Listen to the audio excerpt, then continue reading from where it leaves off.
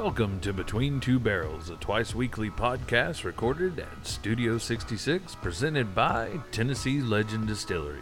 Between Two Barrels is a show that highlights legends of all shapes and sizes from across the state of Tennessee, from the queen of country Dolly Parton to the elusive Tennessee Wildman, from our head distiller to our legendary staff and products. On this show, you will learn some terms of the alcohol industry, as well as learn some awesome recipes for food and cocktails alike. Join us as we journey through the volunteer state to bring you stories of legends that involve the beautiful state of Tennessee, from country music as well as rock and roll royalty, cryptids, distillery origins, carbonated beverage beginnings, and everything in between. This show truly highlights what makes a legend a Tennessee legend.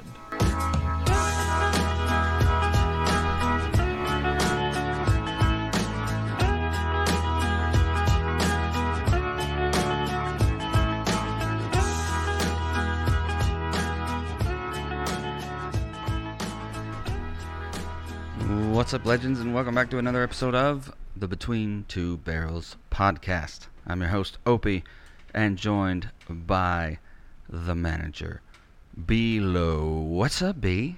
Not a whole lot, man. Continuing to get fully into the Christmas spirit. As I think I mentioned on the last episode, we are going to be having the family Christmas at our place this year. We wound up going out both Saturday and Sunday to get some things for decorating purposes. Of course, a month ago, my wife went, I know for sure 3 Sundays in a row, maybe 4 Saturdays in a row, to the Carm Christmas store over in Knoxville to be able to get some things. And of course, this was before or around Halloween. They had already gotten the store opened up for people to come in and get some stuff. So we're of course decorated here at the store, located 870 Winfield Dunn Parkway, Sevierville, Tennessee 37876. If you have not been here, or if you plan on making the trip at any point in time, get that put into the GPS to deliver you to the home of some of the best spirits in the Smoky Mountains. And we will be happy to let you try several of those products, including some licensed products brought to you by our friends over at Anthem Spirits, including an entire line of Assassin's Creed branded spirits, a vodka, a flavored rum, or a spiced rum rather, and a 4-year aged bourbon. We also just released, in partnership with them, the Crow Black Coffee Vodka. So if you do have some people on your Christmas list that you are trying to find some really fun and branded spirits, look no further than the partnership between Anthem Spirits and Tennessee Legend Distillery, bringing you some of those fantastic products. And if that's not your bag, we definitely have all of our regular flavored as well as non-flavored spirits here at Tennessee Legend Distillery. Rex has got his hat on, his Santa hat and beard. The tinsel and garland is going up everywhere, not only, like I said, at the store, but at the house as well. So yeah, we are definitely in the Christmas spirit, as it were. What about you guys? Well, 'tis the season to be merry. We're in the Christmas spirit. We have watched some Christmas movies. So we always kick off the season on Thanksgiving night with Christmas Vacation, Maddie and I. Yes, absolutely. It's the new tradition. We used to do it every Thanksgiving night with her grandfather when I would go over there to eat, and her father. So this Thanksgiving, we left Thanksgiving dinner, came back to our house, and kicked off the season right. We got our tree decently early, but just found time yesterday to finally decorate it. Not too far behind, still early enough to say we'll have one for at least almost a month before we take it down, because we'll probably wait till after New Year's like most people do. But I found a loophole. Like all October, she's very nice and kind about playing into my horror fanatic. Yeah, you're more of a Halloween. I'm more of a Halloween guy. Yeah. She's so nice and so kind about taking that journey with me into new horror movies, traditional horror movies, because she's not really a horror person. And that's kind of a give. And Christmas, I watch a lot of the Christmas stuff that she loves. Well, I found a loophole last night and introduced her to Krampus. She said, "Of course you found a loophole." I was like, "It's Christmas movie." She said, "But it's scary." And I said, "Yeah, but it's a Christmas movie. Like, right. it counts. That's like Gremlins. Yeah, Gremlins is a Christmas movie. So I found a loophole. We watched Krampus last night. I had honestly not sat through the whole movie. I didn't see it in theaters. I had not sat through it my entire life. I'd seen bits and pieces. It's a wild ride, man. It is not. I've seen as much as what the previews are. It's That's it. a horror comedy. Okay. It's got some very cheesy, silly moments, but an end that you're just like, the whole aspect of it, because there's some stars in it. Right. It's a star-studded cast. Okay. And it's just an ensemble. A very star-studded ensemble. And it's just, it's a wild ride. I recommend seeing it for a good laugh, a good, brainless Christmas horror movie, as Christmas horror movies go, because there are quite a few of them, like Black Christmas and things like that. So I did find a loophole, but we did get it decorated. Since we have our own house now, we got my Christmas collection from what was decoration at the house in Morristown, all the Santas. We had tons of Santas. My brother's got snowmen, and my sister's collection is all reindeer. So now that we have our own trees, we've got trees everywhere. So now that me and Nolan have our own houses, instead of them all being at Morningside, all the totes went to our individual houses and now part of our decoration. So, and we always knew that was Mom's intention. Right. In building over time these massive Christmas decoration collections, that at least 3 of the genres would be going with the siblings. Right. So that's fun, kind of going back through. I'm like, I remember when she got this one and the story behind this one and when we were putting them up. So we still got a few totes to go through before we're fully decorated. But it is the Christmas season. We are partaking in a little challenge this December called Whamageddon. This Christmas?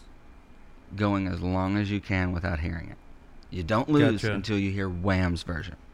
Gotcha. Covers, you're safe. Anybody else can sing it except Wham. So like here at the distillery, I can't remember if Wham's there's another. We have the Glee version, I know, on our Christmas playlist. Yes. With Finn and Rachel. I have yet to hear the Wham version, so I'm safe. We don't really listen to radio. We're more podcast or personal playlist people. And haven't heard it in passing in stores yet, so we are at December 4th, and so far we're doing good. So what's the prize for this? I don't know. We haven't determined, if we both get through Whamageddon all December, then I guess, we treat ourselves. But, if I lose, I should have to... I was going to say it should end December 25th. It should. Midnight. It should end at December 25th midnight. So, if we decide on if there's a clear victor, what the loser has to do, then I'll update the listeners and you, and it's actually pretty smart. I know most people used to play it with... it was like Mariah-geddon or something like that, but that's pretty impossible to look. That one for sure. That one, and these days. Speaking of playlists and the store playlist, we don't even have that one on the store playlist. That was an owner's decision. Refused to put that one on there. Yes. One of the few things that our owner really meddled in was just she will not be on our Christmas playlist. This song is overplayed, overdone, and annoying. So that will not be on our store playlist. One that's kind of starting to get there is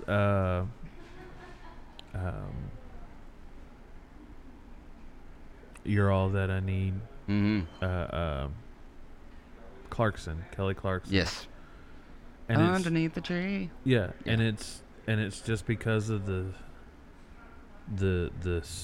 yell or the scream singing, mm-hmm.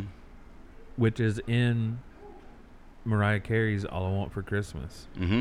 And that's, I think, more of it than anything else is just because, you can get upbeat and have some fun with Christmas, but I don't want to sit there at Christmas and be la la la. I feel like you're yelling at me. Yeah. Yeah, you're not singing. There's a difference between singing and yelling. There's a difference between projecting and yelling. That's what we tell our theater kids. It's there's a difference between projecting and yelling your lines. It's like going up to one of the distilleries in Gatlinburg. Yes, there is a difference between projecting and yelling at your customers. So before we get too much further into it, because I've got my thoughts on Christmas trees and how early people have been getting them, but some more housekeeping stuff here for the distillery. We are continuing online to run our 40% off of anything over $50 online at the TennesseeLegendMerch.com. So if you do still have anyone else that you are looking to try to buy some candles or any of our other non-alcoholic merch for, you can go on there. We're still running that same discount. The new code will be up as soon as possible, but we are going to be doing that 40% off of $50 or more. And the deadline for making sure that you are guaranteed getting your stuff delivered to you before Christmas is December the 11th. You have a week from today to make sure that you get those orders in. So if you're going to be getting anything for someone for Christmas, make sure you get those orders in by next Monday, by December the 11th.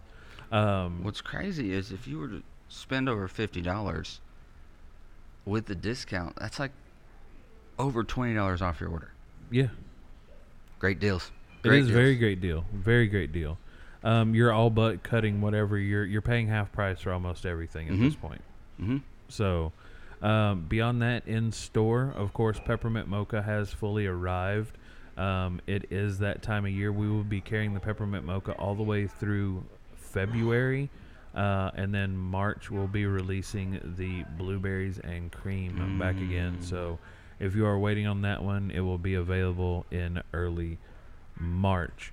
Beyond that, just a couple other things in terms of some housekeeping notes for the distillery. All locations are going into more of their winter hours, so make sure you check online for the different hours on the locations across Tennessee.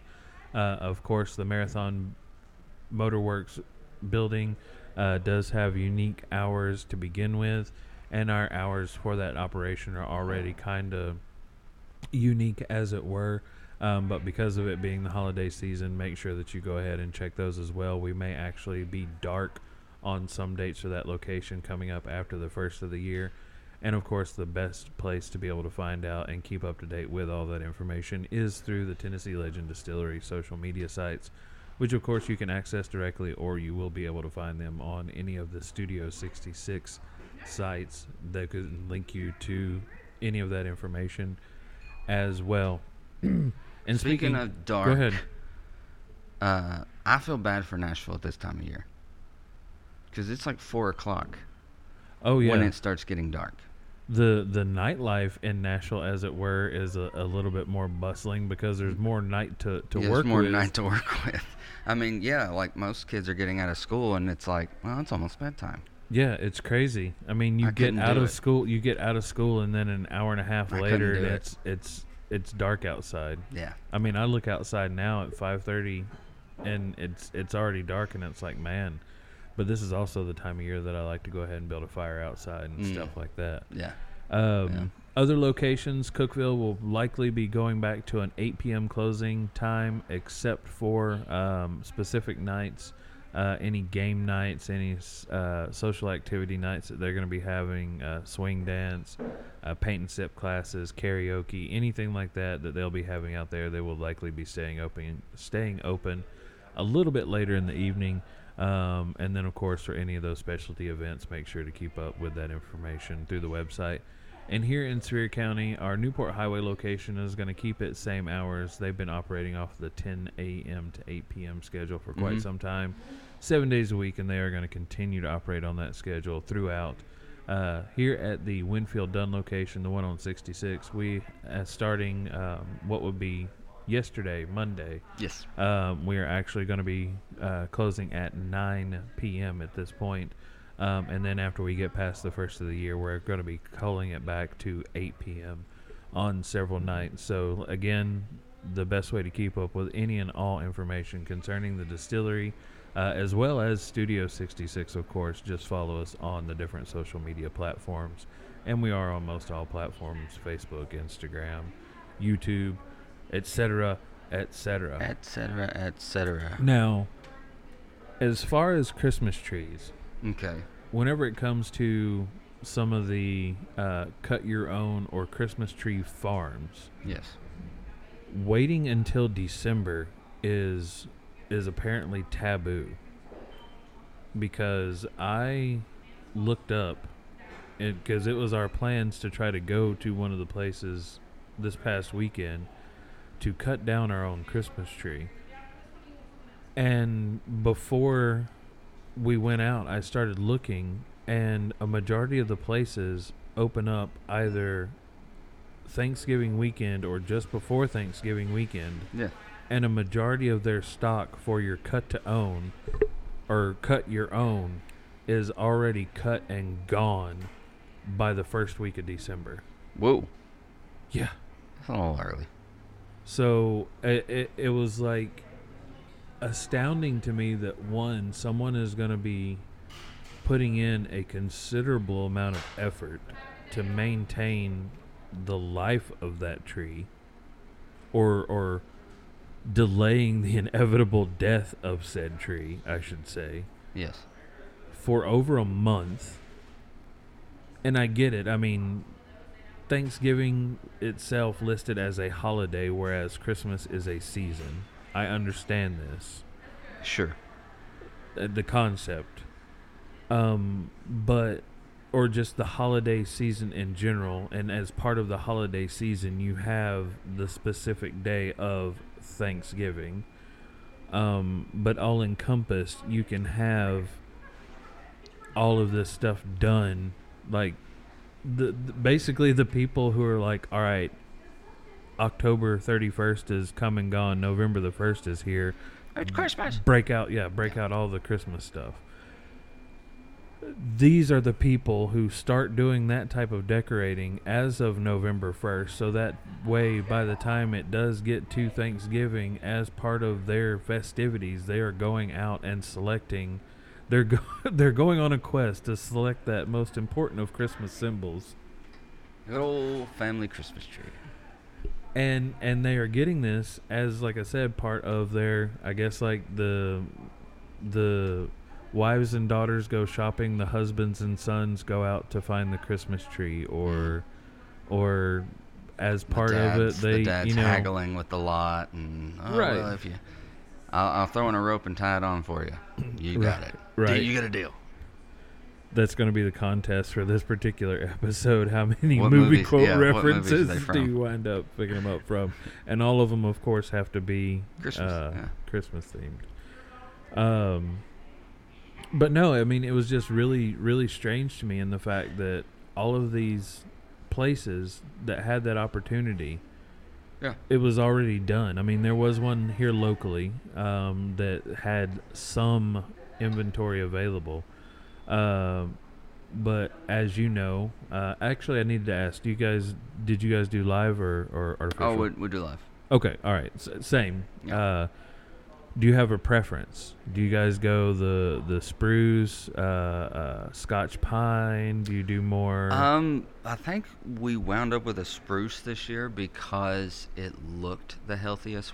Like this year, everything was so, like with everything going on with the family and like all that, like it was just, let's go to Food City and get a tree. So you have the really dense. The Yes. center of it is green, but Yes. the ends of it have almost a bluish hue. Yeah, to it. and mainly because what I did was I ran my hand down them, and like if needles went falling, I went No, this because is that won't last a week. we're not taking this. Yeah. Right. So we went with the spruce route this year.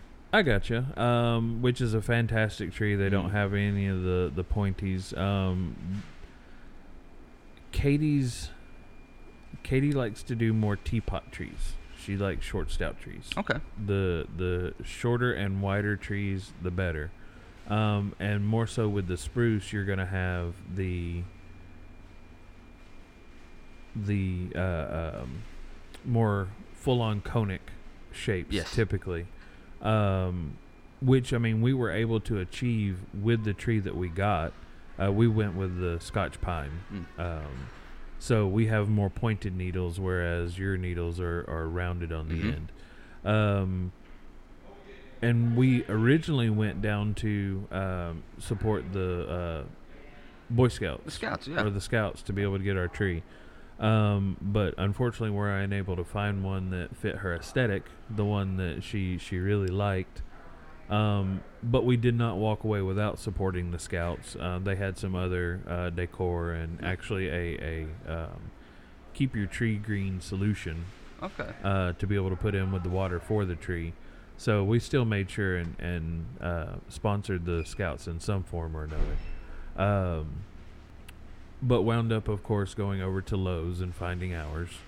Along with some other stuff. We got some more lights and things like that. And, of course, spent the weekend. Saturday was not able to do so. So we got some stuff on Saturday, all the rain and everything else going on. I spent most of the day yesterday getting all the decorations and stuff put up outside. And then, of course, once I made my way inside, got recruited to help do all that other stuff. But Yeah. she fully does all the tree decorating. Like, I don't.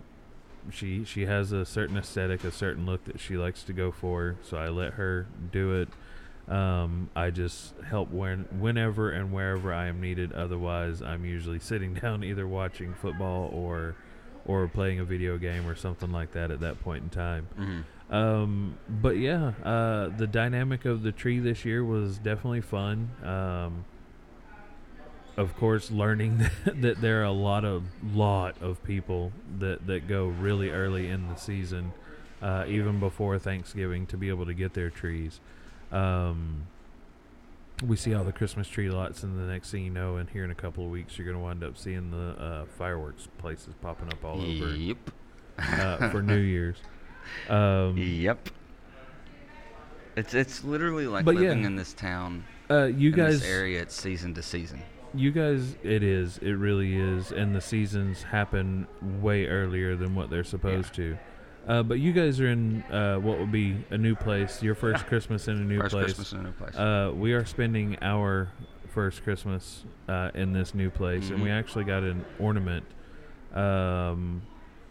I can't remember exactly what it says, but it's got 2023 new beginnings, new whatever, new home, something Yeah, along those. Do we you guys do have? too. You got one? Okay, all right.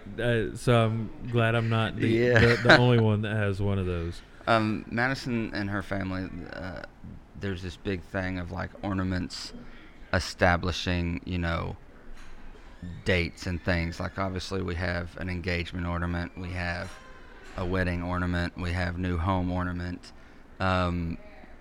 We have we have a whole ornament dedicated to downtown Morristown where I proposed to her. So that's a big thing. Is like, Well, thank you for the idea for some additional gifts. you're very welcome. You're very welcome. But yeah, Madison's they're a big like date ornament, and Madison herself is like a big memory collector. So like Okay. movies we've been to, she has the stubs in a scrapbook.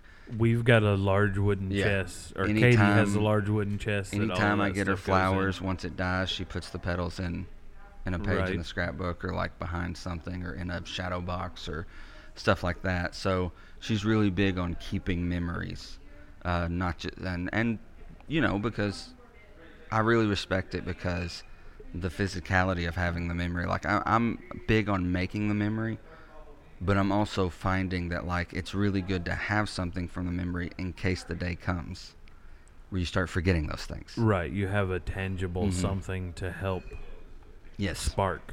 Yes, So, exactly. No, I totally get it. Totally get it. And the Christmas season is always a big time to make memories with your friends and family. So, And of course, what better way to bring back those memories, or the times of year, the holidays that I mean, to go back to October and talk about energies and stuff like that, Mhm. that the holidays incite and generate more energy. So I mean, those types of emotions, thoughts, and everything else. For the Harry Potter nerds, the pensieve, you're pulling Mhm. that memory energy out and Mhm. attaching it to that particular object. So yeah, and what better way to proudly display those, and for them to be able to gain more energy than to adorn adorn your Christmas tree with them. Absolutely. And that is actually what this episode is doing. This month we're doing a series of legends of the season and the histories of them, how they've modernized and evolved over time. So when we get back from a commercial break, we are going to first start off with the Christmas tree, when Between Two Barrels podcast returns.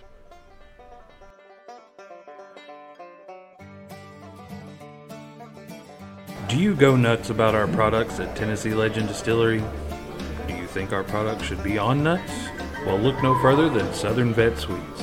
At Southern Vet Sweets, they specialize in baked goods and desserts that are sure to tantalize your taste buds. They make a variety of treats from cookies to alcohol-infused delights and modern takes on Southern favorites. They provide custom and bulk orders at southernvetsweets.com. Make sure to look through their catalog of tasty Southern favorites, and not only do they have sweet treats for your taste buds, they are also veteran-owned and operated. And whenever you place your order, tell Jason Tennessee Legend Distillery sent you.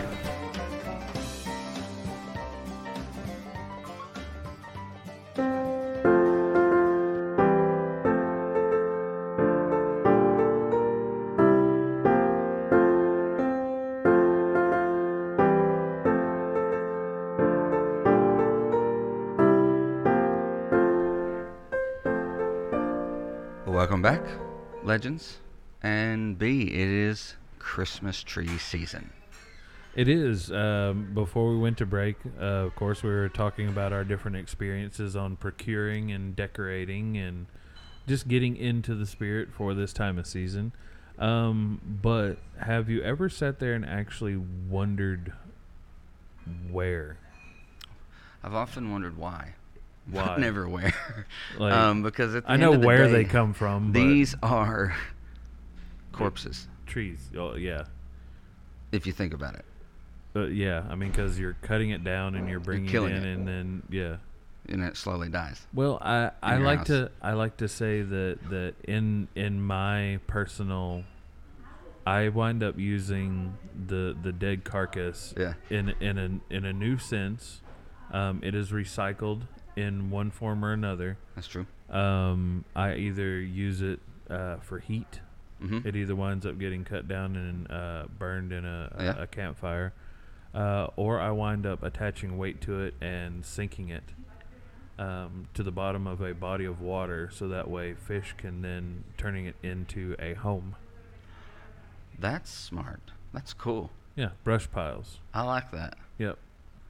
And of course, if you throw it out into the woods or a big giant bush that eats things, like it's just going back into Oh yeah, it's going The to wind earth. up eventually, just deteriorating. over time and being absorbed Returning by other back to- greenery, Yeah. return to the earth. 'Cause As part of the ecosystem, Yeah. I mean, if you wind up going and tossing it out, of course, eventually there is going to be decay, but you're going to have things like insects that will bore Mhm. into it.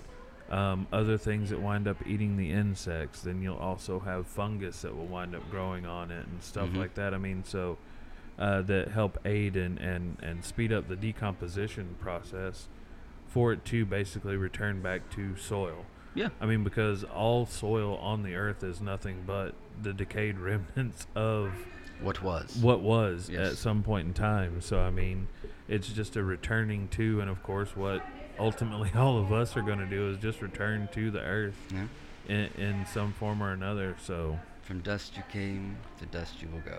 so yeah, we we literally, of course, are taking the tree Yes. and adorning it with all sorts of decoration.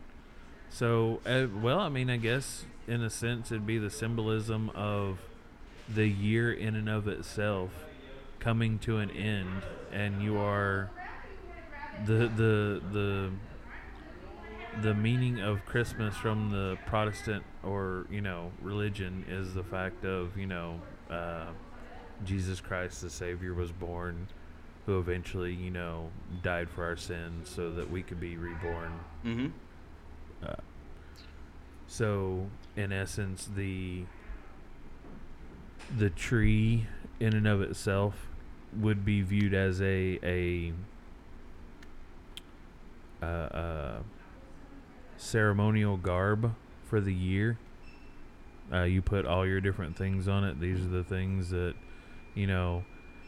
thankful for, previous memories. This is the jewel adorned sarcophagus of what that year would be. It's a representation. It's purely a representation. But what exactly is it that it is representing? I mean, and it could represent different things to different people. Mm-hmm. Different people wind up having trees for different seasons. Like I know people who trees, do full-on holiday trees that will start in October. Trees with potentially in different rooms with different themes. Yeah. Yeah. We've got 2 trees currently. We've got the main tree in what would be the living room, and then in the front room, the people who we bought the house from, I don't know if it was done intentionally or they may have accidentally forgot that in their little attic crawl space that they had left a silver platter and a little fiber optic Dollar General $10 Christmas tree. We have brought the Christmas tree down and put it up in the other front room. And then, of course, the silver platter now has My Little Debbie Christmas tree cakes among peppermints and some other little tasty treats on it sitting on the Christmas table. But yeah, looking into the origins of the lore of the Christmas tree, and modern Christmas trees, according to Reddit, which where we get most of our information from. So if anything comes off as incorrect, blame the person that wrote it.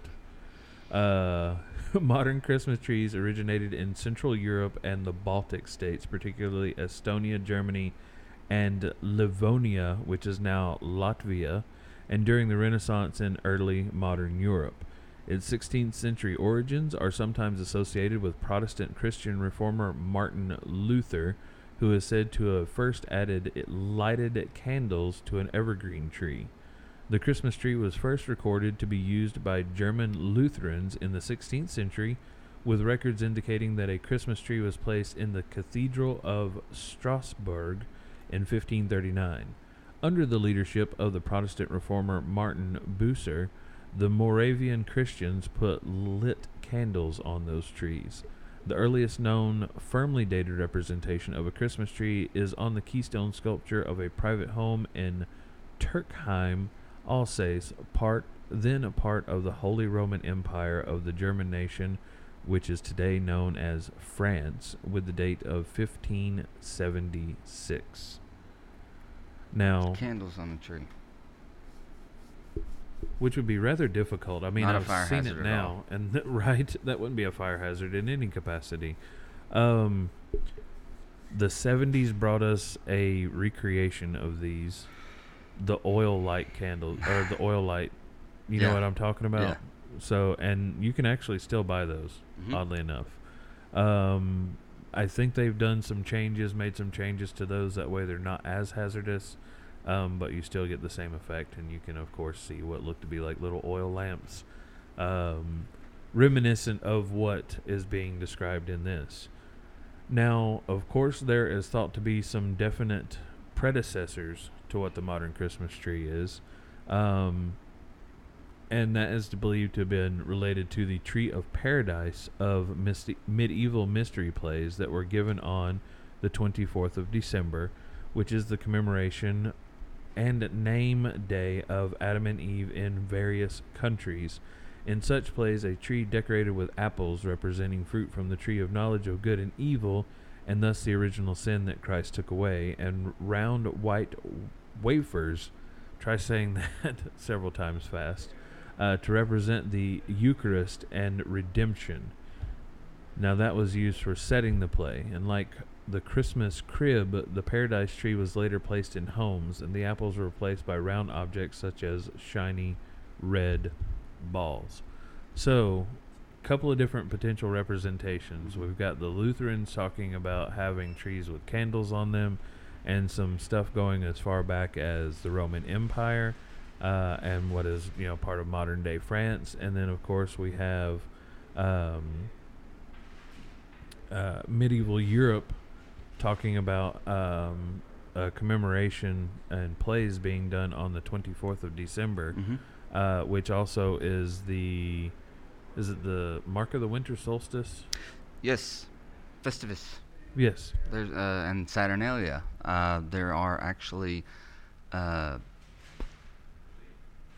to get too in detail on a tangent about where a lot of holidays come from, pagan lineages to Christmas trees. Oh yeah, and I'm There's sure pretty much pagan lineage to most holidays that we for sure celebrate and kind of took into our own thing and made it our own. But that's a story for a different time. Right. Now, by the end of the Middle Ages, an early predecessor appears referred in the 15th century regiment of the Cistercian Alcobaça Monastery in Portugal. So we've got 15th century in Portugal. Right. Achoo. The regiment of the local high sacristians of the Cistercian order refers to what may be considered the oldest references to the Christmas tree. Note on how to put the Christmas tree branch, skillicut, on the Christmas Eve. You'll look for a large branch of green laurel, and you shall reap many red oranges, and place them on the branches that come of the laurel, specifically as you have seen. And in every orange you shall put a candle, and hang the branch by a rope in the pole, which shall be the candle of the high altar. So basically they were making not even real trees at that time in Portugal. They were making what would have been artificial trees. Yeah. Using real components, but at that point it would have been making an artificial tree. Other sources have offered a connection between the symbolism of the first documented Christmas trees in Germany around 1600 and the trees of pre-Christian traditions. Through this claim has been disputed. According to the Encyclopedia Britannica, the use of evergreen trees, wreaths, and garlands to symbolize eternal life was a custom of the ancient Egyptians, Chinese, and Hebrews, and tree worship was common among the pagan Europeans and survived their conversion to Christianity in the Scandinavian customs of decorating the house and barn with evergreens at the new year to scare away the devil, and of setting up a tree for the birds during Christmas time. So in that, it basically, I mean, it's an adaptation of what I was saying, or what I was saying is an adaptation of this, and the fact that the fact that the tree is a carcass, but it's serving other purposes. Yeah. And in this, and it also probably really, especially in the pre-Christian, what most modern Christian would call pagan days, was since it was an evergreen, kind of surviving winter, because we think winter is hard in 2023. Oh gosh! In the 16th and 15th century, anything convenience, anything pre-convenience was impossible to survive winter. So anything that they could, please the gods, allow us to survive this winter, the Saturnalia belief, the Festivus belief, the Mother Earth belief of evergreens and wreaths and stuff like that, and meadowsweet, and there's so much lore behind these things, and like I said, for every holiday that we, especially when the Christian faith came, took it and kind of changed it for our benefit and our belief. So they even did it with Halloween. So why would you say something so controversial yet so brave? No, I mean, I was about to say colonizers and Christianity. Yes. And I mean, and that's the thing, is that's what it comes down to, is we call it the Christmas tree, but before there was Christmas and Christ, there were celebrations of these evergreen trees and putting them in your home. Right. And you talked about, as far as Saturnalia, it is commonly believed that ancient Romans used to decorate their houses with evergreen trees to celebrate Saturnalia. Although there are no actual historical records of it, but in the poem, Epithalamium by Catullus, he tells us of the gods decorating the home of Peleus with trees, including laurel and cypress. And later, Libanius, Tertullian, and Chrysostom speak of the use of evergreen trees to adorn Christian houses. Mm-hmm. So, just the adaptation of not only Romans, but people in Peru were doing something similar. Yes, Germany and France would have been all part of the Roman Empire at that time, but you had the continent of Europe and Asia doing the same thing or South America doing something that's very similar. So, I mean, just the fact that, yes, the people that come from Britain, Europe, had influence from these things all around, and then, of course, Europe or Britain wound up conquering most of the known world at that point in time, and of course had taken what would have been the best of these ideas and traditions and everything. We're gonna it's winners write history. Yes, winners write history, and this is the I guess epitome of avoiding copyright. or you when you copy your buddy's paper, you get a few answers just wrong. Enough stuff to make it yeah. That way it's not suspicious. So that there's not like multiple papers in the classroom with the name Ted at the top. Right. Now, I wouldn't have thought that you would have actually cheated if it wouldn't have been for the fact that you wrote his name at the top of your paper. Oh, goodness. The Viking and Saxons worship trees as well, and the story of Saint Boniface cutting down Donar's oak illustrates the pagan practices in the 8th century among the Germans, and a later folk version of the story adds the detail that an evergreen tree grew in place of the felled oak, telling them about how its triangular shape remains humanity of the Trinity and how it points towards heaven. Just a continuation of, all right, well, we like the thought, we like the idea, so we are going to put our stamp on it, and this is what it's going to be. Mm-hmm. And if it's not, then we'll kill you. Right? Historical practices by region, going back to Estonia, Latvia, and Germany. Customs of erecting decorated trees in wintertime can be traced to Christmas celebrations in Renaissance-era guilds in northern Germany and Livonia, of course now known as Latvia.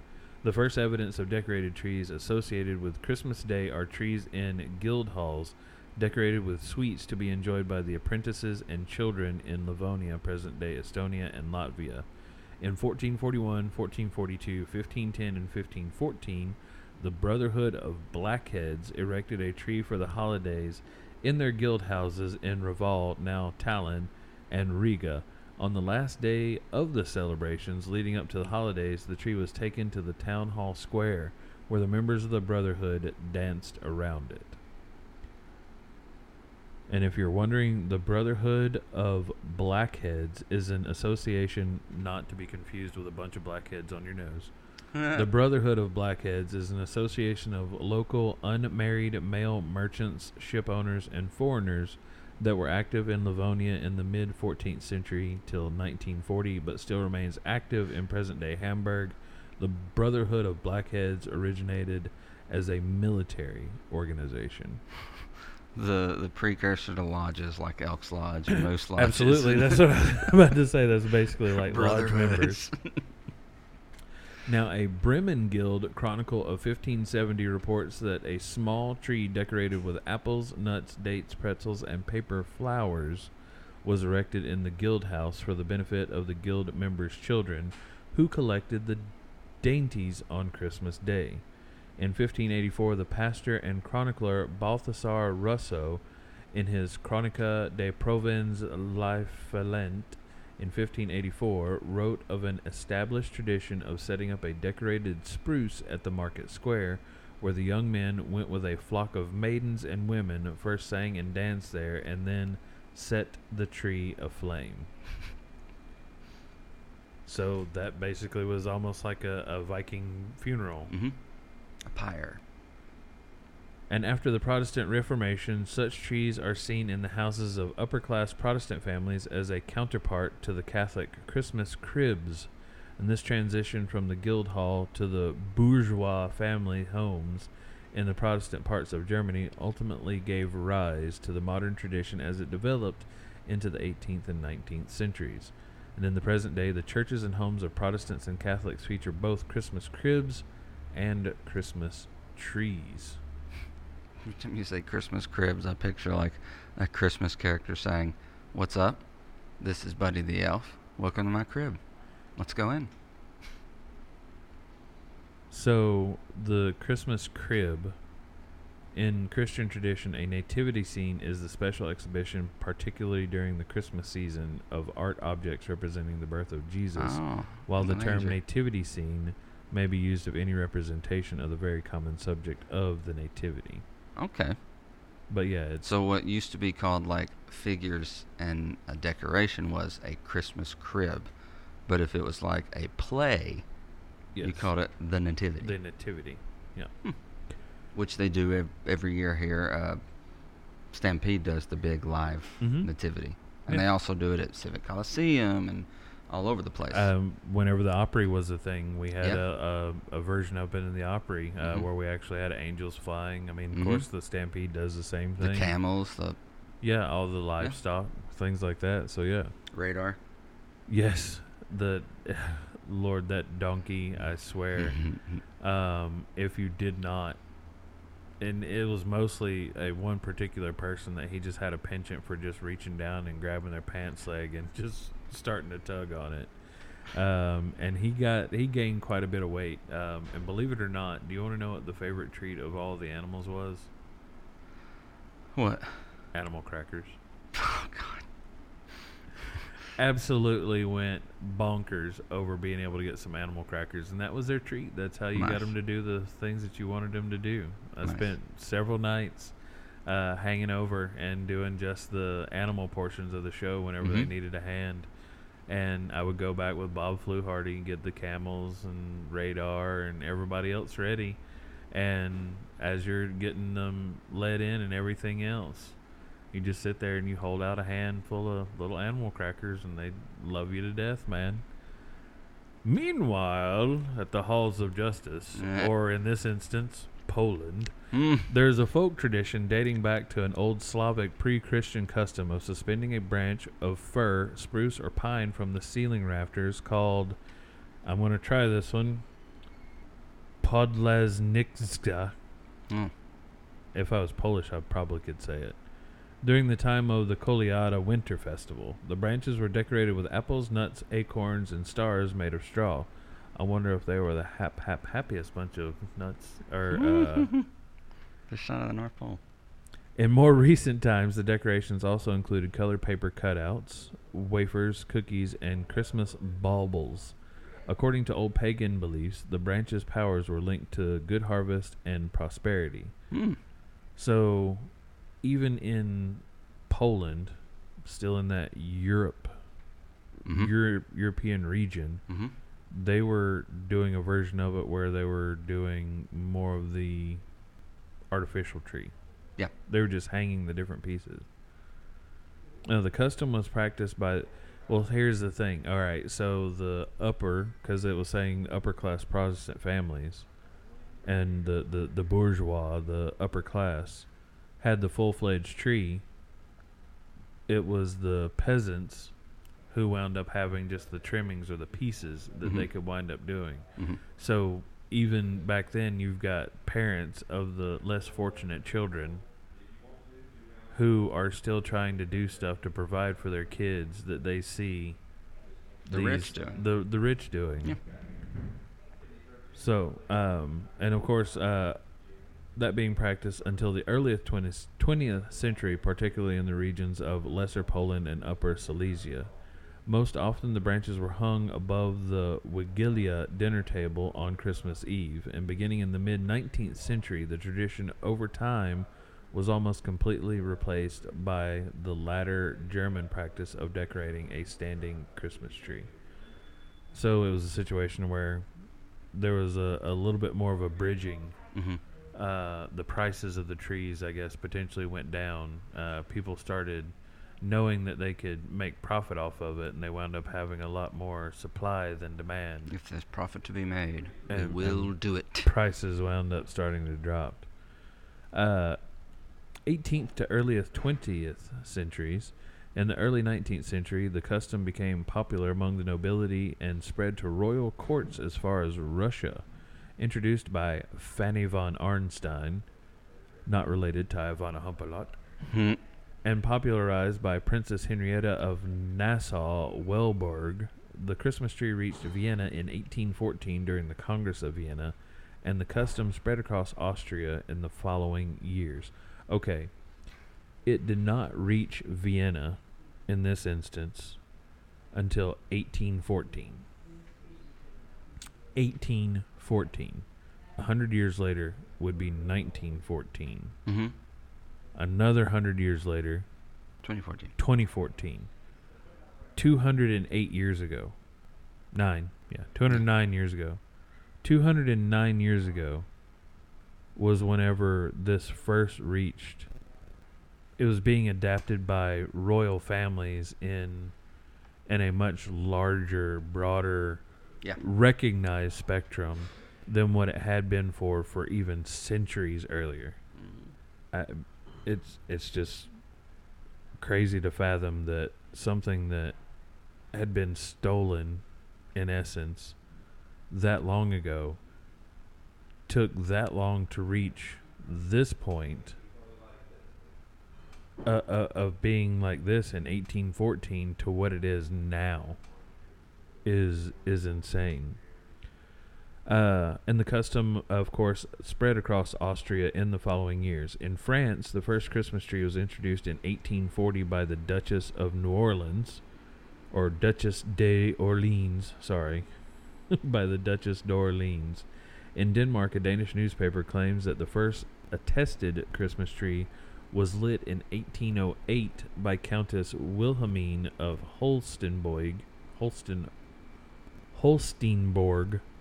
It was the aging countess who told the story of the first Danish Christmas tree to the Danish writer Hans Christian Andersen in 1865. Name sounds familiar, eh? Mm-hmm. He had published a fairy tale called The Fir Tree in 1844, recounting the fate of a fir tree being used as a Christmas tree. He also later on would publish a story called The Ice Queen, which is the basis story for the Disney movie Frozen. Frozen. Yeah. And they even pay homage to him with the characters Hans, Kristoff, Anna, Sven. Hans Christian Anna. They created those characters as an homage to Hans Christian Andersen. I now have something to wind up taking to Katie that I'm sure she Mhm. probably did not know in that instance. So we've touched on the different histories and how different places have adapted to using the tree in their own sense. Mm-hmm. And then there are also, of course, some alternatives, some things that you wouldn't think about, like for the Bahamas, for instance. The earliest reference of a Christmas tree being used in the Bahamas dates back to January 1864, oddly enough, still in the 1800s in this instance, and is associated and would be because of the British having, ruled the Bahamas and Bahamas Nassau, at that yeah. time. And is associated with the Anglican Sunday schools in Nassau, New Providence, and after prayers and a sermon from the Reverend R. Swan, the teachers and the children of St. Agnes, accompanied by those of St. Mary's, marched to the parsonage of Reverend J. H. Fisher, in front of which a large Christmas tree had been planted for their gift gratification, and the delighted little ones formed a circle around it singing, "Come, follow me to the Christmas tree." And the gifts decorated the tree as ornaments, and the children were given tickets with numbers that matched the gifts. This appears to be the typical day of or way of decorating the trees in the 1860s Bahamas. And in the Christmas of 1864, there was a Christmas tree put up in the Ladies' Saloon in the Royal Victoria Hotel for respectable children of the neighborhood. Now, the tree was ornamented with gifts for the children, who formed a circle about it and sung the song Oats and Beans. The gifts were later given to the children in the name of Santa Claus. Santa Claus. Père Noël. Papa You see them everywhere.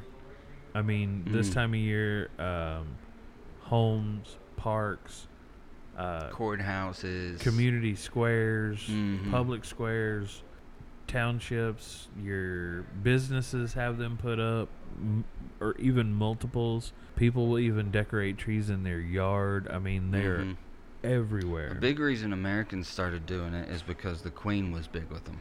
And you know, if the royal family does it, America, even though we're no longer England, we want our freedom.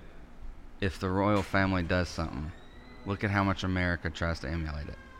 Right. Despite the fact of we tried to get away from getting away from it. But if the royal family does it, we're like, oh, we need that. We need to do it. I mean, if the Queen does it, if the Prince does it, then still trying to gain independence, even though we want to mimic and yeah.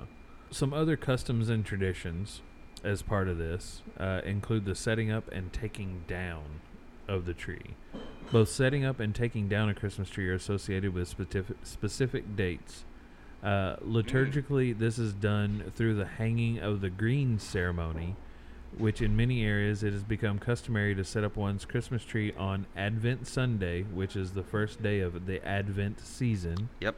And traditionally, however, Christmas trees were not brought in and decorated until the evening of Christmas Eve. Yeah. Now, the end of the Advent season and the start of the 12 days of Christmastide, it is customary for Christians in many localities to remove their Christmas decorations on the last of the day of the 12 days of Christmastide that falls on the 5th of January, or Epiphany Eve, which is the 12th night, although those in other Christian countries remove them on Candlemas, which is the conclusion of the extended Christmas Epiphany season, Epiphanitide. So I was always under the impression that the 12 days of Christmas were the days leading up to Christmas. It is not. It is the starting on what would be Christmas Day and the 12 days afterwards. And I just found that out in 2020. Wow. Yeah. Honestly, I was today years old. Yeah. I did not know that. I can't No remember. cap. I think I was listening to a podcast, like everybody was in 2020. And they talked about that. They said we celebrate the 12 days of Christmas like it's the 12 days leading up to, when technically Christmas is supposed to kick off the 12 days The of 12 Christmas. days of Christmas. And it makes more sense And I was now. like, oh my God. Like, all of that makes so much more sense because, all right, on the first day of Christmas, I got First a partridge day in a pear tree. Of Christmas. Which honestly would Not be... of December. Right. Of Christmas. Well, I always looked at it as like, why were you start this on like December the 12th? Like, what's Yeah. the significance of starting this on December the 12th or 13th or whatever the case may be to end on Christmas Day? But in this scenario, I mean, if you're looking at it, if back in the day they didn't actually bring anything in and decorate the tree until Christmas Eve. You know how hectic that sounds? But you're putting, like, if you're getting the partridge in a pear tree, that is the significance of the kickoff of Christmas at that point in time. So all right, maybe they brought in pear trees. Yeah, and there was a bird in there. Right. So all right, day one you're getting the partridge in a pear tree. Day two is the crap. I can't even, like, I'm on the spot right now. Turtle dove. Yeah, 2 turtle doves. 2 turtle doves. Yeah. You keep one and you give one to a friend. Well, I mean, the turtle dove as a symbol of love, unity, all that stuff. And it's always 2, the 2 turtle doves. One to give to a special person, or you and your wife, spouse, significant other, whatever the case may be. This is symbolizing our, Our unity, relationship, our our love. relationship. The tree itself is a representation of our home. All right, 3 French hens. I had no clue where the rest of this is going as far It's as all those different signification for the most part. It's all birds. However, heck of a feast, man. Too many birds. Heck of a feast. But yeah, I mean, it just makes more sense now that you're saying, all right, I'm going to start on the Christmas giving you a gift every day for the next 12 days. So, I don't know. According to the first tradition, those who fail to remember to remove their Christmas decorations on Epiphany Eve must leave them untouched until Candlemas, which is the second opportunity to remove them. Failure to observe this custom is considered inauspicious.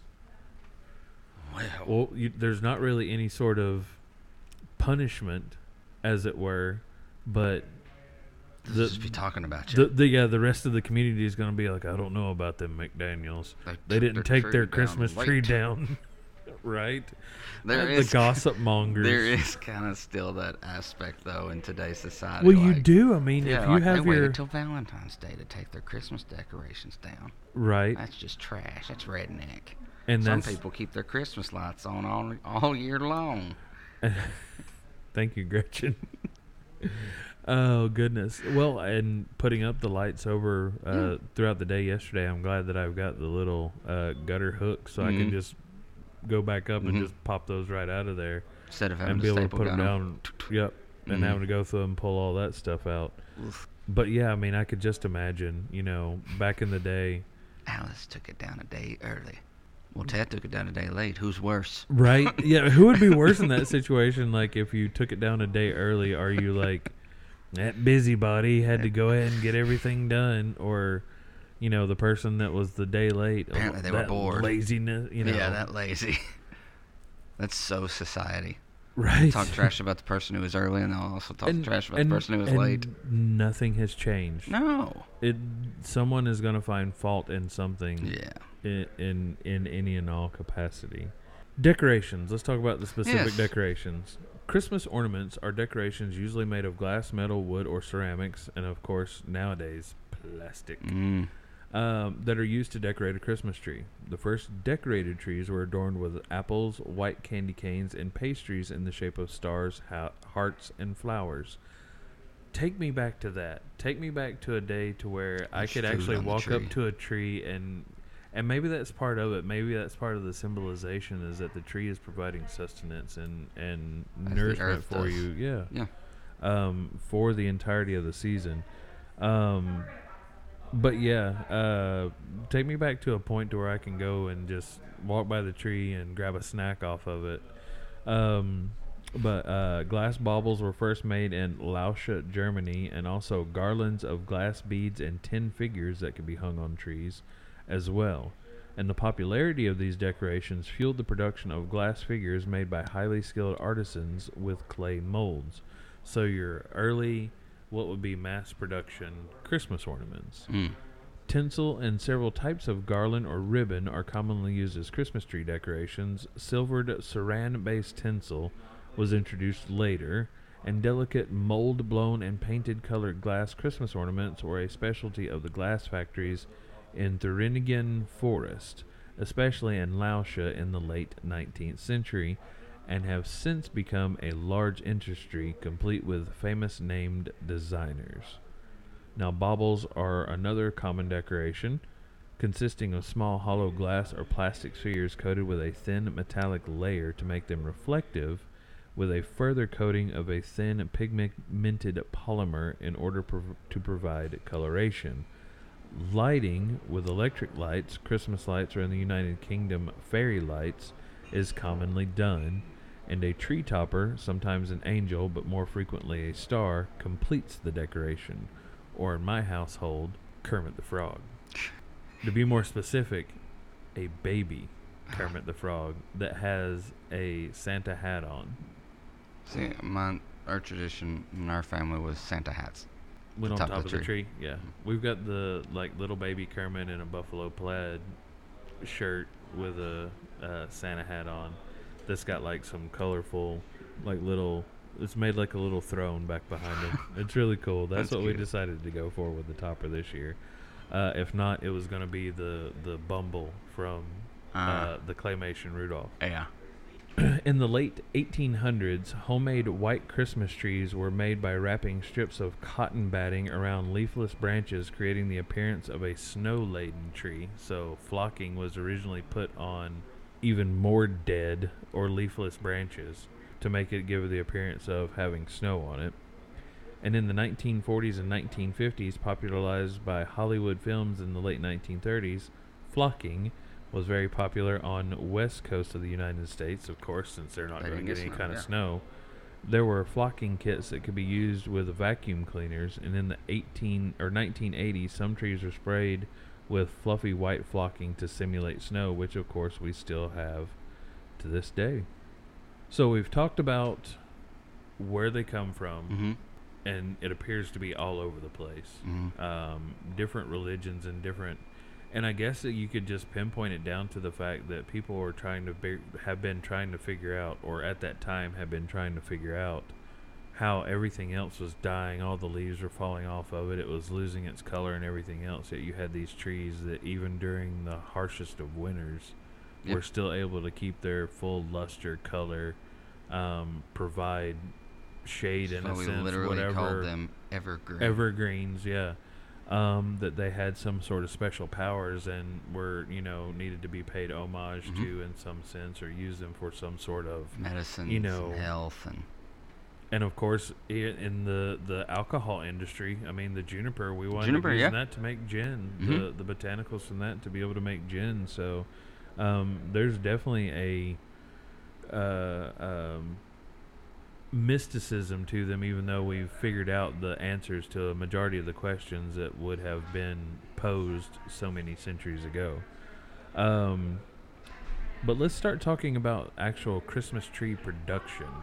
With the increased popularity over the centuries, as far as to this tradition that has been adapted or stolen, or however you want to look at it, over the centuries, how many trees would be in production, or do you think would need to be in production now to quantify Oh God. what the modern need or demand for Christmas trees are? And you have to think about it too, in a situation to where I'd say we're in the trillions. certain sizes of these trees are more than 4 or 5 years old. Like some of these trees are having to be 15, 20 years old or more, Yeah. which means a prior generation started Started the tree. the growth of that tree. Each year, 33 to 36 million Christmas trees are produced in America, and 50 to 60 million are produced in Europe. In 1998, there are about 15,000 growers in America, and a third of them choose and cut farms. And in that same year, it was estimated that Americans spent $1.5 billion on Christmas trees. And by 2016, that had climbed to 2.04 billion for natural trees and a further 1.86 billion for artificial trees. And in Europe, 75 million trees worth 2.4 billion euros, which equivalates to 3.2 billion, are harvested annually. Just one aspect of Christmas, and it's a multi-billion-dollar business. Just the tree part of it. Not even the ornaments. Just a multi-billion-dollar business to get. Yeah, not all the stuff A that goes tree. on it, not all the stuff that goes underneath it. The tree itself in America is $1 billion industry. That makes you want to start Multi-billion dollar. Oh, absolutely. a I farm. mean, I got enough little space right there in my front yard to where I could probably have at least a good dozen, maybe a dozen and a half trees to grow in my front yard, and then just recycle. Mm-hmm. Cut one down, use it for myself, let everybody else buy one off of it or whatever, or do it in rows and stage it so that way I could have one and then sell two off to somebody, and then For $60. the next year, like, they're staggered down, Mhm. and then they just like get to the point to where this row and then this row is a little bit smaller, and then you just keep going until you're starting over again. So if you take pictures of it, you would see like the tops of the trees doing like this. That's crazy though. The number of them that are done. So, as far as the natural trees, the most common used species are fir trees, which have the benefit of not shedding their needles when they dry out, as well as retaining good foliage, color, and scent. But species in other genera are also used. In northern Europe, most commonly used are Norway spruce, silver fir, Nordman fir, noble fir, Serbian spruce, Scotch pine, stone pine, and Swiss pine. And in North America, And Chris Pine. and crisp. I don't think he's done a Christmas movie yet, unless you consider What a Wish travesty. a Christmas movie. Nah. And in North America, Central America, South America, and Australia, the most commonly used are the Douglas fir, balsam fir, Fraser fir, grand fir, Guatemalan fir, noble fir, Nordman fir, red fir, white fir, what fir, you fir, here fir, there fir, my fir, your fir, dick fir. If you don't understand that reference, which does have a lot of snow involved while not necessarily Christmas, then we can't be friends. Pinyon pine, Jeffrey pine, Scotch pine, stone pine, Norfolk Island pine, Piranha pine, not piranha, but piranha pine, Chris pine, pine sol. Several other species are used to a lesser extent, and less traditional conifers are sometimes used, such as giant sequoia, Leland cypress, Monterey cypress, and eastern juniper. And various types of spruce trees are also used for Christmas trees, including the blue spruce and less commonly the white spruce. But spruces begin to lose their needles rapidly upon being cut, and spruce needles are often sharp, making decorating uncomfortable. Now, Virginia pine is still available on some tree farms in the southeastern United States. However, its winter color is faded, and the long-needled eastern white pine is also used there, though it is unpopular Christmas tree because in most parts of the country, owning also to it is faded winter coloration and limp branches, especially after cutting it, making decorating difficult with all but the lightest of ornaments. And Norfolk Island pine is also sometimes used, particularly in Oceania and Australia, and some species of the genera Calcarina and Alocalcarina are also occasionally used as Christmas trees, but by far the most commonly used tree is the Pinus radiata or Monterey pine. An Albany woolly bush is commonly sold in southern Australia and is a potted living Christmas tree. The hemlock species are generally considered unsuitable as Christmas trees due to their poor needle retention and inability to support the weight of lights and ornaments. Now, some trees, frequently referred to as living Christmas trees, are sold with live roots and soil, often from a plant nursery, to be stored at nurseries and planters or planted later outdoors and enjoyed and often decorated for years or decades. And that is something I am definitely interested in doing at some point in time in the near future, is getting a living Christmas tree, one that's not actually cut, still has a root ball to it, and after the season is over with, taking that out and placing it into the yard to actually grow, and then be able to have one outside to decorate, because whenever you do that, you've got a fully grown Christmas tree that you can then put out in the front yard and have one to decorate for outside and one for inside. Others are produced in a container and sometimes as topiary for a porch or patio. However, when done improperly, the combination of root loss caused by digging and the indoor environment of high temperature and low humidity is very detrimental to the tree's health. Additionally, the warmth of an indoor climate will bring the tree out of its natural winter dormancy, leaving it little protection when put back outside into cold outdoor climate. So whenever you do that, you have to make sure and get it acclimated, so you'd have to let it finish up inside and transfer it inside and outside, because plants, if you have them inside, don't like to go outside, just like if you have some things outside, they necessarily don't make the transition to the inside. Often Christmas trees are a large attraction for living animals, including mice and spiders, thus the survival rate of these trees is low. However, when done properly, replanting provides higher survival rates. European tradition prefers that the open aspect of naturally grown, unsheared trees, while in North America, outside western areas, where trees are often wild harvested on public lands, there's a preference for close sheared trees with denser foliage but less space to hang decorations.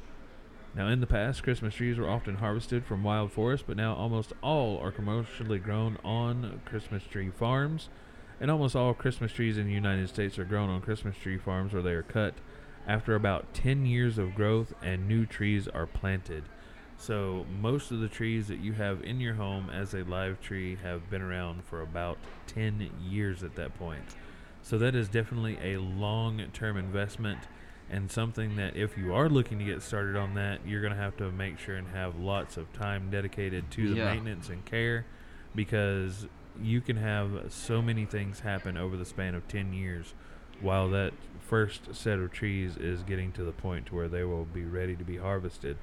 And similar to the fact that with the alcohol industry, we're having to project what we're going to sell, which will denote how many barrels we fill at a given time whenever we are filling stuff, because those barrels have to sit for 2 years before we can sell what contents are in said barrels. So we have to make sure and try to, it's definitely an investment. According to the United States Department of Agriculture's Agricultural Census for 2007, 21,537 farms were producing conifers for the cut Christmas tree market in America, and 5,717.9 square kilometers, or 1,412,724 acres, were planted in Christmas trees. Over 1 million acres of land, almost 1.5 million acres of land were planted for Christmas trees. Now, the life cycle of a Christmas tree from the seed to a 2-meter or 7-foot tree takes, depending on the species and treatment in cultivation, between 8 and 12 years. First, the seed is extracted from cones harvested from older trees, and these seeds are then usually grown in nurseries and then sold to the Christmas tree farms at an age of about 3 to 4 years. The remaining development of the tree greatly depends on the climate, soil quality, as well as the cultivation and how the trees are tended to by the Christmas tree farmer. And then, of course, there are the false trees. Looks like a pipe with a bunch of pipe cleaners hanging off of it. But the first artificial Christmas trees were developed in Germany during the 19th century, though early examples exist. These trees were made using goose feathers that were dyed green as one response by Germans to continued deforestation. So Germans actually were early conservationists. They didn't like Jewish people, but loved the planet and wanted to make sure that there were plenty of trees. So they developed, presumably, some of the first versions of artificial Christmas trees to prevent deforestation. Feather Christmas trees range widely in size, from a small 5-centimeter or 2-inch tree to a large 2.5-meter or 98-inch tree sold in department stores during the 1920s. Often the tree branches were tipped with artificial red berries, which acted as candle holders. Now, over the years, other styles of artificial Christmas trees have evolved and become popular. In 1930, the U.S.-based Addis Brush Company created the first artificial Christmas tree made from brush bristles, and another type of artificial tree is the aluminum Christmas tree, first manufactured in Chicago in 1958. That's the one that the old man is referring to in A Christmas Story. And later in Manitowoc, Wisconsin, where the majority of the trees are produced, most modern artificial Christmas trees are made from plastic, recycled from used packaging materials such as polyvinyl chloride or PVC.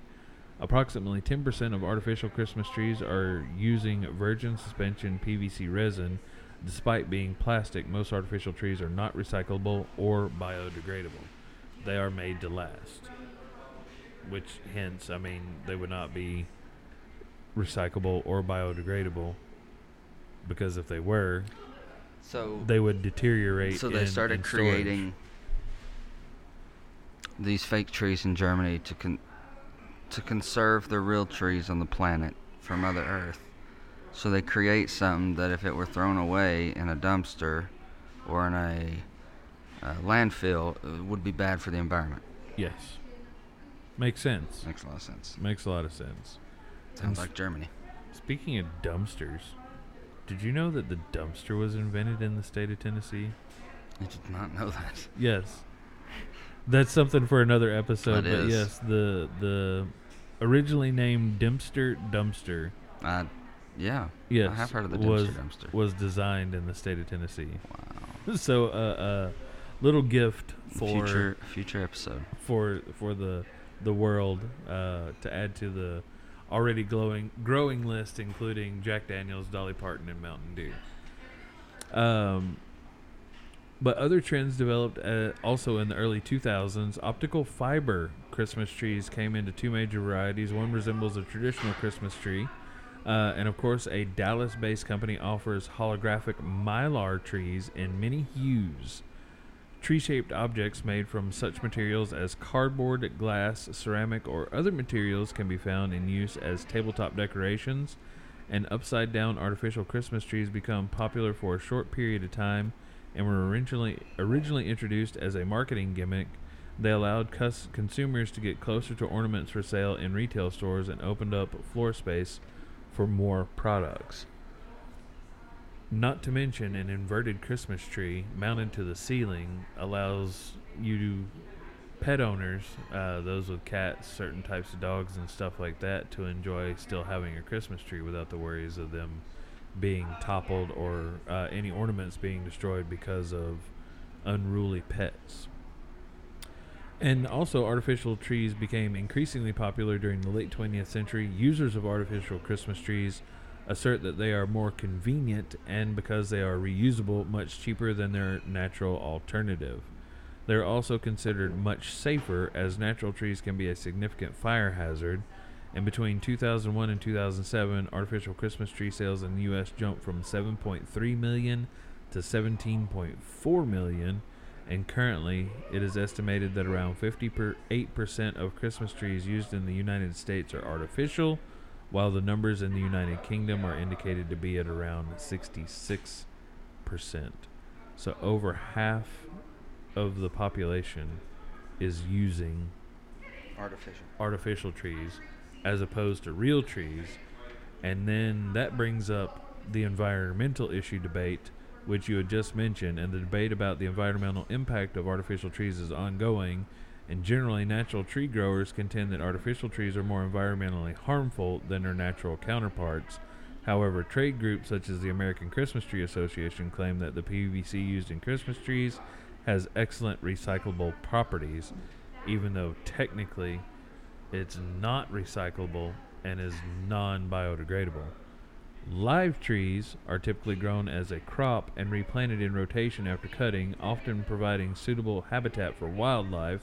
And alternatively, live trees can also be donated to livestock farmers who find that such trees, uncontaminated by chemical additives, are excellent fodder. And in some cases, management of Christmas tree crops can result in poor habitat, since it sometimes involves heavy input of pesticides. And concerns have been raised about people cutting down old and rare conifers and using them for Christmas trees. So, what about you? What do you think? I still think that, yes,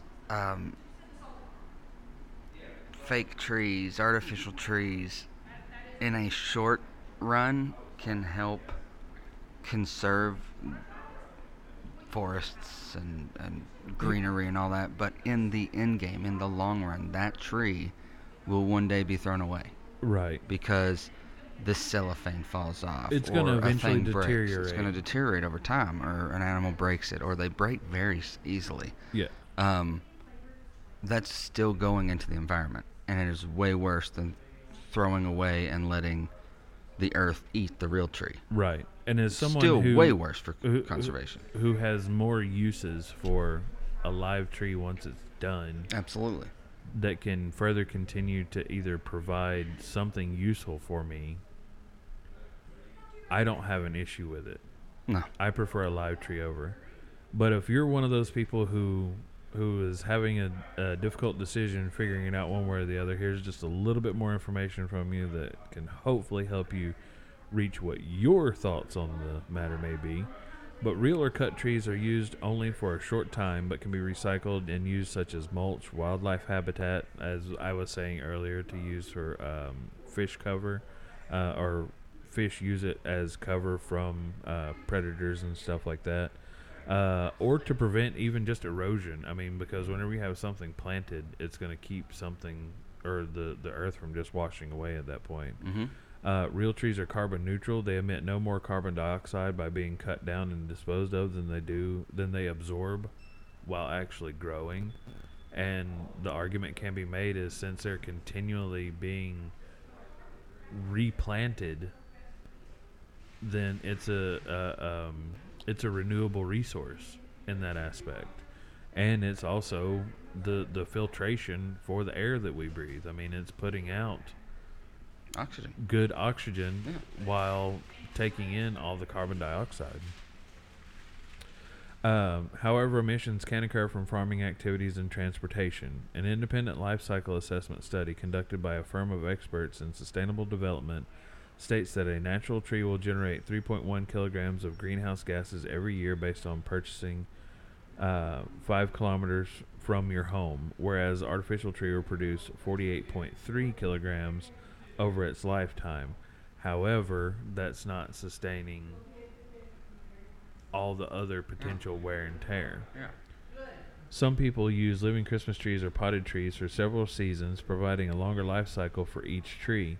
Living Christmas trees can be purchased or rented from local market growers, and rentals are picked up after the holidays, while purchased trees can be planted by the owner after use or donated to a local tree adoption or urban reforestation services, and smaller and younger trees may be replanted after each season, with the following year running up to the next Christmas, allowing the tree to carry out further growth.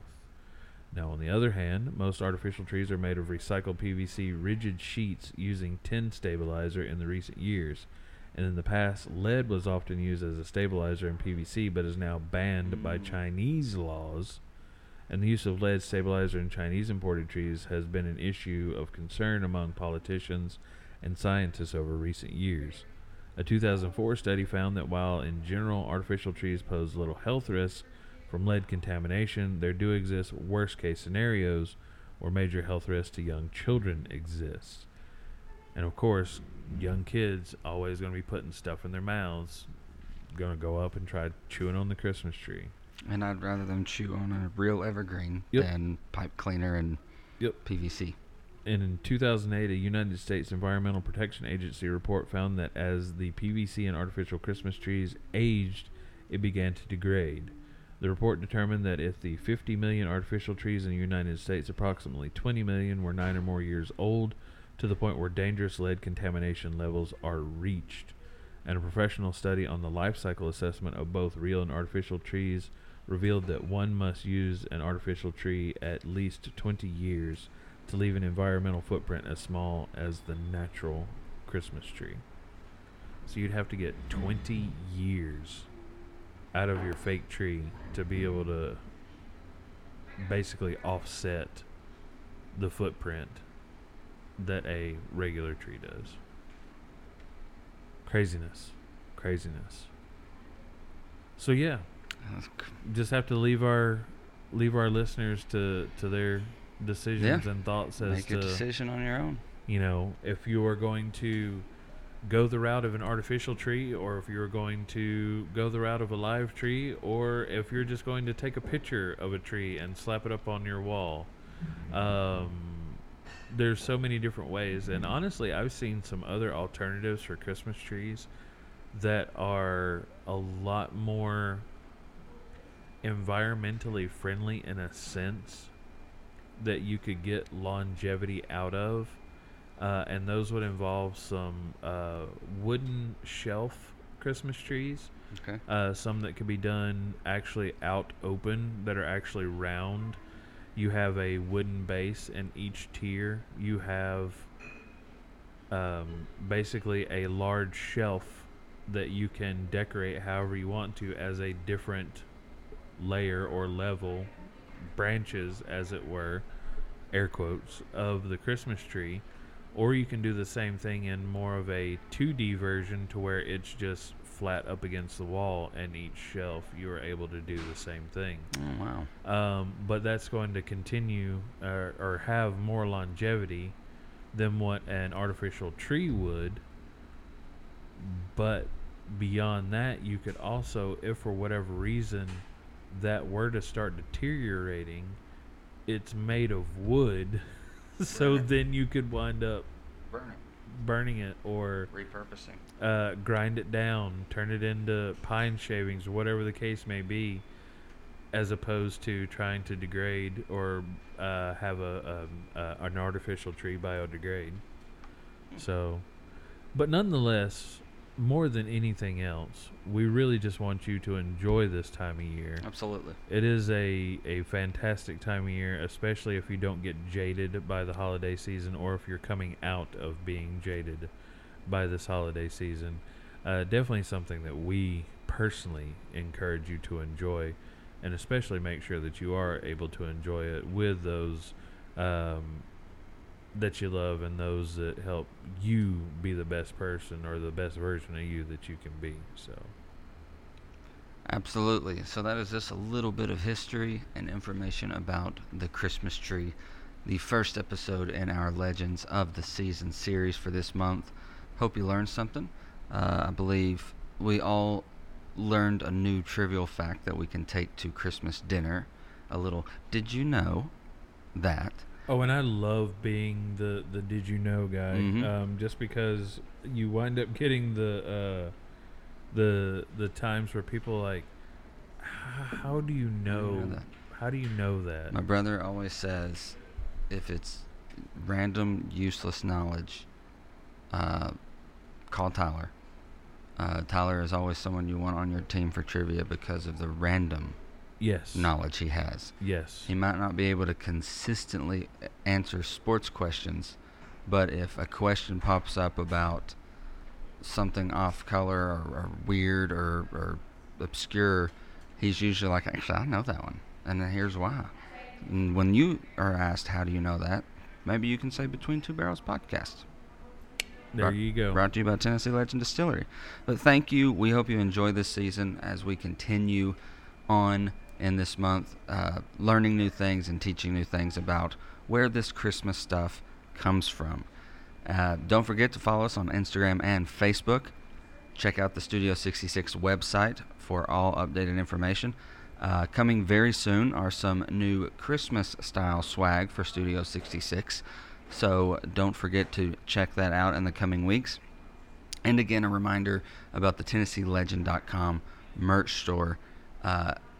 Get your orders in before December 11th to somewhat guarantee that you will have it for a Christmas present. There is 40% off all orders of $50 or more, so don't forget that's going on. B, anything else? No, other than just like Opie said, make sure that you are keeping in touch, that you are keeping up with everything. We're not really going to preview much of what any of the other shows are going throughout the rest of this month or next month, other than the fact that they are going to be, at least for this month, seasonal oriented. But I'm definitely excited about the next one, for Between Two Barrels. Just the symbology, the origin, and everything else of this other holiday tradition.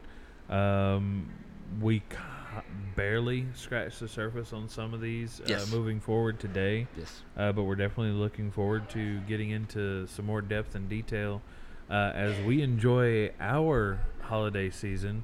We might have some shows that are recorded rather early compared to their actual release date, because we do have some Christmas parties and things like that going on this month.